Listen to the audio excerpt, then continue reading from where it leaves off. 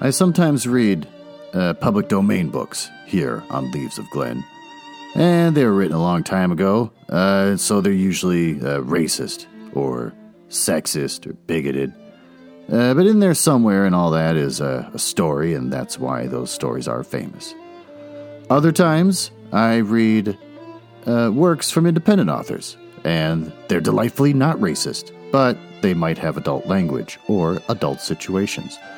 So that's your warning, but I'm sure you are grown up enough to handle it. Don't write to me complaining. Thankless employment. Over the last year and a half, I've been working at a place, in a department, where the people were incredibly crabby. The company I worked at got bought out by a larger one, and we got moved into this other team. And me and one other coworker. And they were mean to each other, not just to us. It was like wolves feeding on each other. They would insult each other. They would use words like idiot and stuff when talking to each other, and also the supervisor. One time, a coworker was so outraged on a conference call that we were all on, and we're on the conference call even though we all sat next to each other, like in a giant cube, like a big pit, where you could all just turn and talk to each other face to face. But they'd still do conference calls. It was so weird. So one got so outraged that he hung up on the call. No one's listening to me anyways, and hung up and just sat there, not even 10 feet away from the other people around him, which was completely insane to me. So my coworker that came over to this group with me from my old company, he moved on to a new position and got the heck out of there because they're all angry at each other, and they'll find reasons to yell at you. And I wasn't lucky enough to do that, and I wasn't really in the mood to go look for a brand new job somewhere else, so I kind of just stuck it out over a year and a half, and tried not to become one of them just to survive. And didn't make a difference. It was horrible all the way through, all the way down to the last day. I had to go in to the office where they all have new desks now. No one's working from home anymore.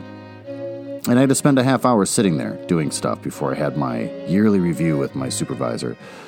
And they all knew I was leaving. They knew that I was only 2 days away, but nobody said, "Hey, nice working with you." Nothing like that. Just dead silent, quiet the whole time. And so I had my yearly review. It was all thumbs up, nothing bad. Nice work, Glenn. And that was good. Went back to get my stuff. Nobody said a single word to me, and I walked out of there. And that was pretty much fitting. I wish them all the best of luck. I think they're probably just going to keep being the way they're being for eternity, which is probably the way I like to think of it. From here, long after my own death, they will still be there, arguing at each other for the smallest reasons, throwing tantrums, calling each other names. And something about that being permanent in a world of impermanence, I find comforting. Well, anyways, let's get on Chapter 5.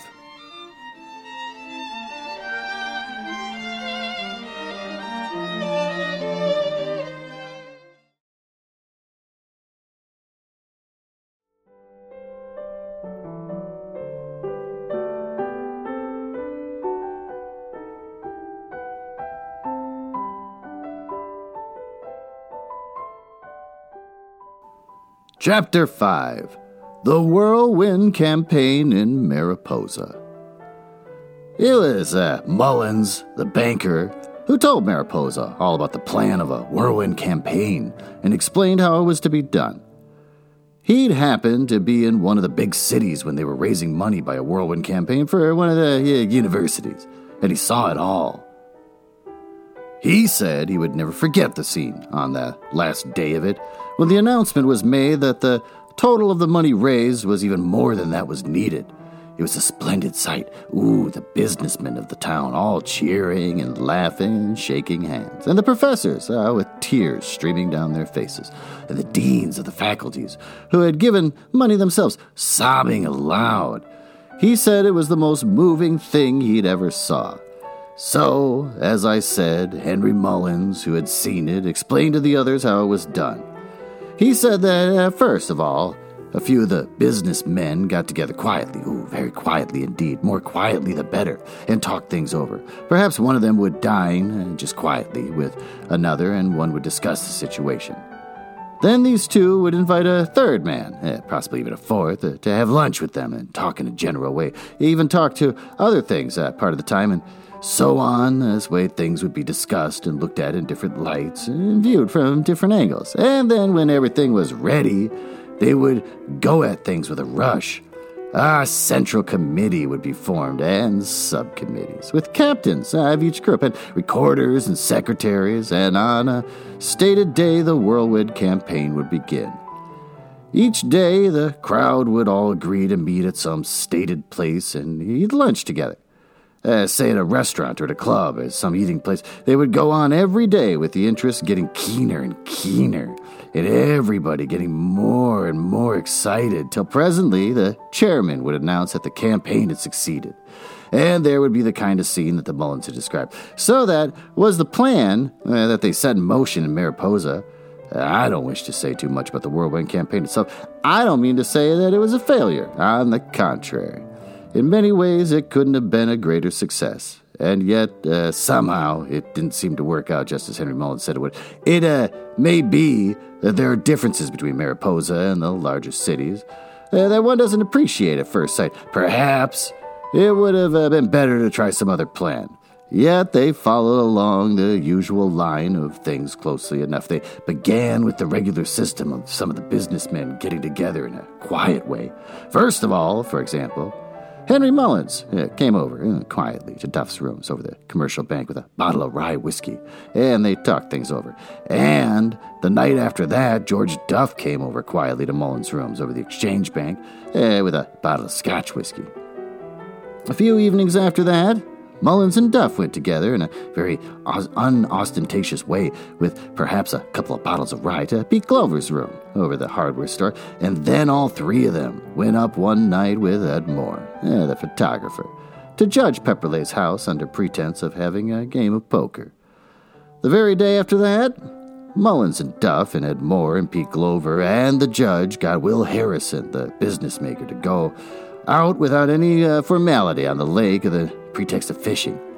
And the next night after that, Duff and Mullins and Ed Moore and Pete Glover and Pepperleigh and Will Harrison got Alf Trelawney, the postmaster, to come over, just in a casual way, to the Mariposa house. After the night mail, and the next day, Mullins and Duff and Pshaw. You see at once how things had worked. There's no need to follow that part of the whirlwind campaign further, but it just shows the power of organization. And all this time, mind you, they were talking things over and looking at things first in one light and then another light. In fact, just doing as the big city men do when there's an important thing like this underway. So after things had been got pretty well in shape in this way, Duff asked Mullins one night, straight out, if he would be chairman of the Central Committee.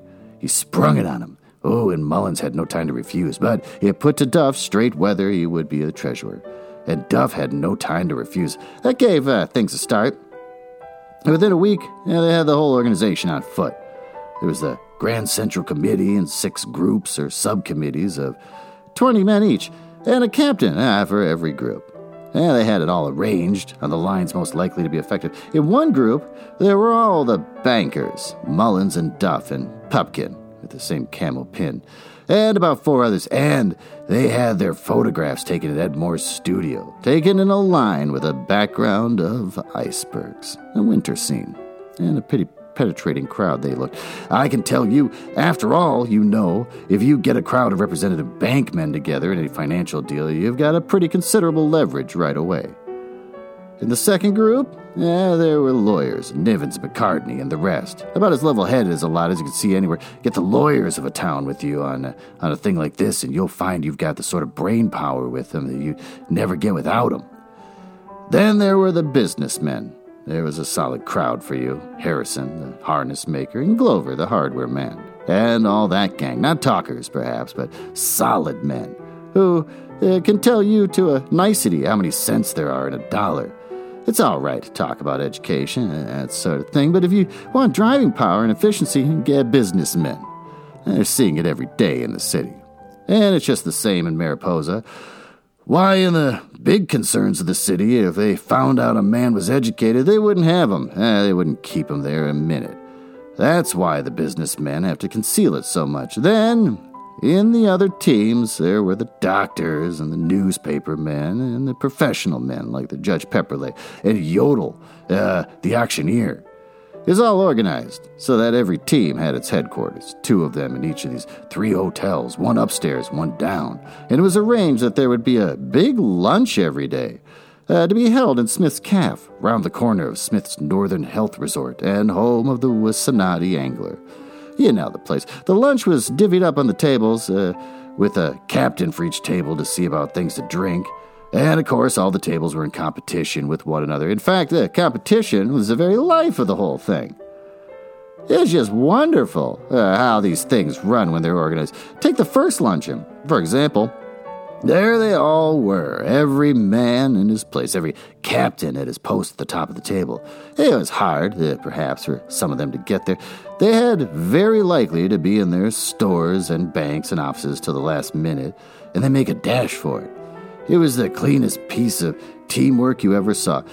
You've noticed already, I'm sure, that a good many of the captains and committee men didn't belong to the Church of England church. Glover, for instance, was a Presbyterian, till he ran the picket fence of these men east to 2 feet of his property, and after that he became a free thinker. But in Mariposa, as I have said, everybody likes to be in everything, and naturally a whirlwind campaign was a novelty. Anyway, it would have been a poor business to keep a man out of the lunches merely on the account of his religion. I trust that the day for that kind of religious bigotry is past. Of course, the excitement was when Henry Mullins, at the head of the table, began reading out the telegrams and letters and messages. First of all, there was a telegram of good wishes from the Anglican Lord Bishop of the diocese to Henry Mullins, and calling him dear brother in grace. The Mariposa Telegraph Office is a little unreliable, and it read, Dear brother in Greece. But that's good enough. The bishop said his most earnest wishes were with them. Then Mullins read a letter from the mayor of Mariposa, Pete Glover, was the mayor that year, stating that his keenest desires were with them. And then one from the carriage company saying that its heartiest good will was all theirs, and then one of the meatworks saying that it was the nearest thoughts were next to them. And he read one from himself, as head of the Exchange Bank, you understand, informing him that the head of this project and assuring him of his liveliest interest in what he proposed. At each of these telegrams and messages, there was a round after round of applause so that you could hardly hear yourself speak or give an order. That was nothing to when Mullins got up again and beat on the table for silence and made one of those crackling speeches. Just the way businessmen speak. The kind of speech that a college man simply can't make. I wish I could repeat it all. I remember that it began, Now, boys, you know what we're here for, gentlemen. And it went on just as good as all that. Then Mullins, who had done, he took out a fountain pen and wrote out a check for $100, conditional on the fund reaching $50,000. And there was a burst of cheers all over the room. Just the moment he had done it, up sprang George Duff. You know the keen competition there is a straight matter of business between the banks and Mariposa. Up sprang George Duff, I say, and wrote out a check for another $100, conditional on the fund reaching $70,000. You never heard such cheering in your life. And then when Netley walked up, the head of the table, and laid down a check for $100, conditional on the fund reaching $100,000, the room was in an uproar. $100,000, just think of it. The figures fairly stagger one. To think of $100,000 raised in 5 minutes in a little place like Mariposa. And even that was nothing. In less than no time, there was such a crowd round Mullins trying to borrow his pen all at once that his waistcoat was all stained with ink. Finally, when they got order at last, and Mullins stood up and announced that the conditional fund had reached $250,000, the whole place was perfect babel of cheering. Oh, these whirlwind campaigns are wonderful things.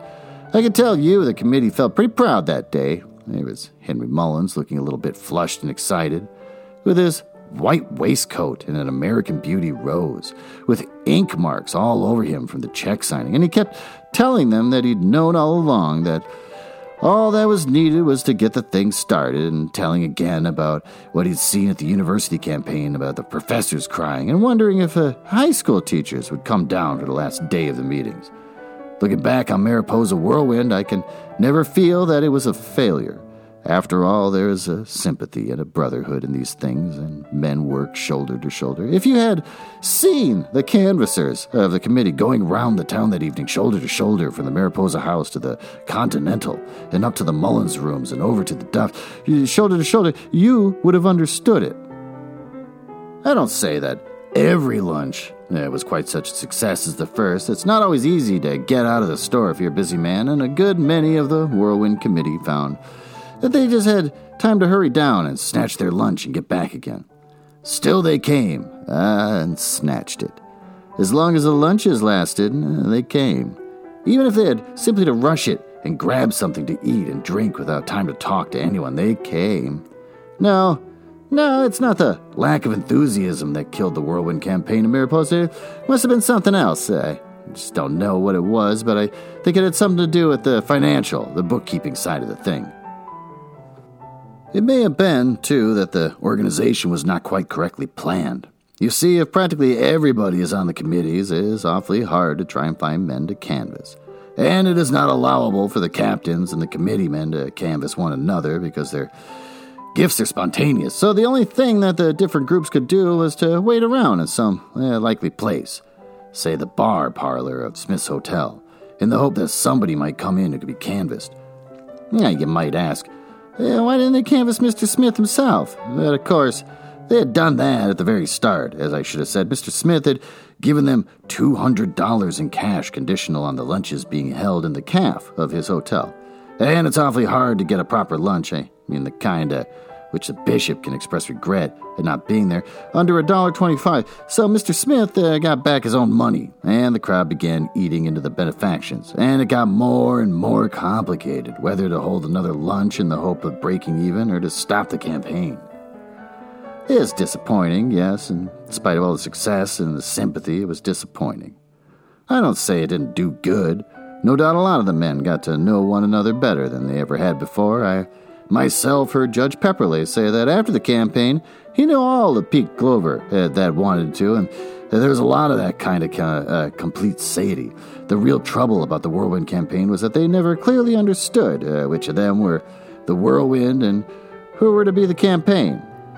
Some of them, I believe, took it pretty much to heart. I know that Henry Mullins did. You could see it. The first day he came down to the lunch all dressed up with the American Beauty and the white waistcoat. The second day he only wore a pink carnation and a gray waistcoat.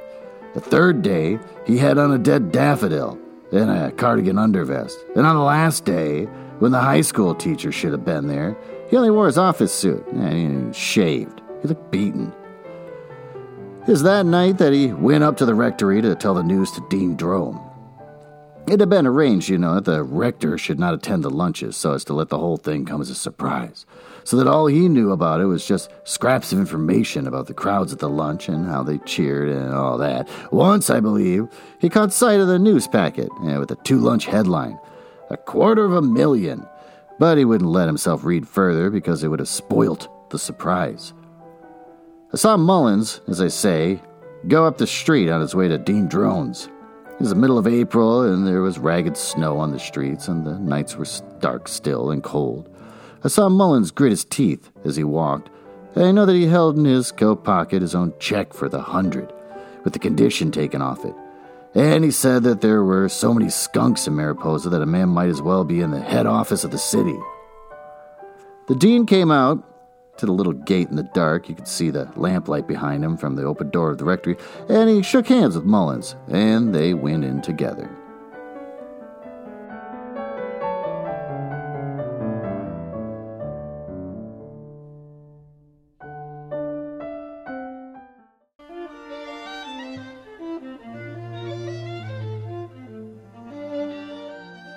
So, I have no idea what happened in that chapter, and I'm the one that read it.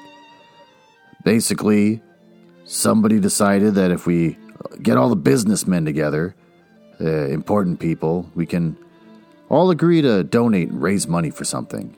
because he saw it in the big city because they did it for a college. So the didn't work here because the town's too small. You get all the important businessmen together, there's no other businesses to try and get them to donate money. So the whole thing fell through. Why were they raising money? I think it was for the church, just because the previous chapter mentioned this. But I wasn't sure. I guess I missed that part, even though I'm the one that was reading it. So that's weird. Is it my fault? Am I a bad narrator? Or is the author crap? Can't tell. Probably have to go back and read it again, which I'm not going to do. But in either case, I think the one thing I walk away from this is, how come when you're going to give something to GoFundMe, it can't be conditional? Like, yeah, I'll give you $200, but you're only going to get it if you raise the $7,000 that you're looking for. Otherwise, I'm not giving you $200. I want that. That'd be really nice. That way I can feel like I'm a charitable person without actually having to give any money. I would just spend my time gambling on, which one's going to be successful. This one looks like it's a dud. They're not going to raise any money. And then I'll look like I was willing to be a good person, but in the end I got to keep my cash. Kind of like those people that use GoFundMe to try to bankroll their life. Like, oh, if I could just get this amount of money, then I can go on this trip to Hawaii I always wanted to do. And they like to imagine that they're influencers and that they're going to get all the people. And usually it falls through. I've seen that with other people. Like, hey, if you pay for me to go to this convention, you'll get secret access to blog pages nobody else gets to see. So, I guess that's what I'm walking away with. This whole chapter only shows me that I wish I could donate without actually having to donate so that I can technically feel like I'm a good person. And I think we all feel that way. Thanks for listening.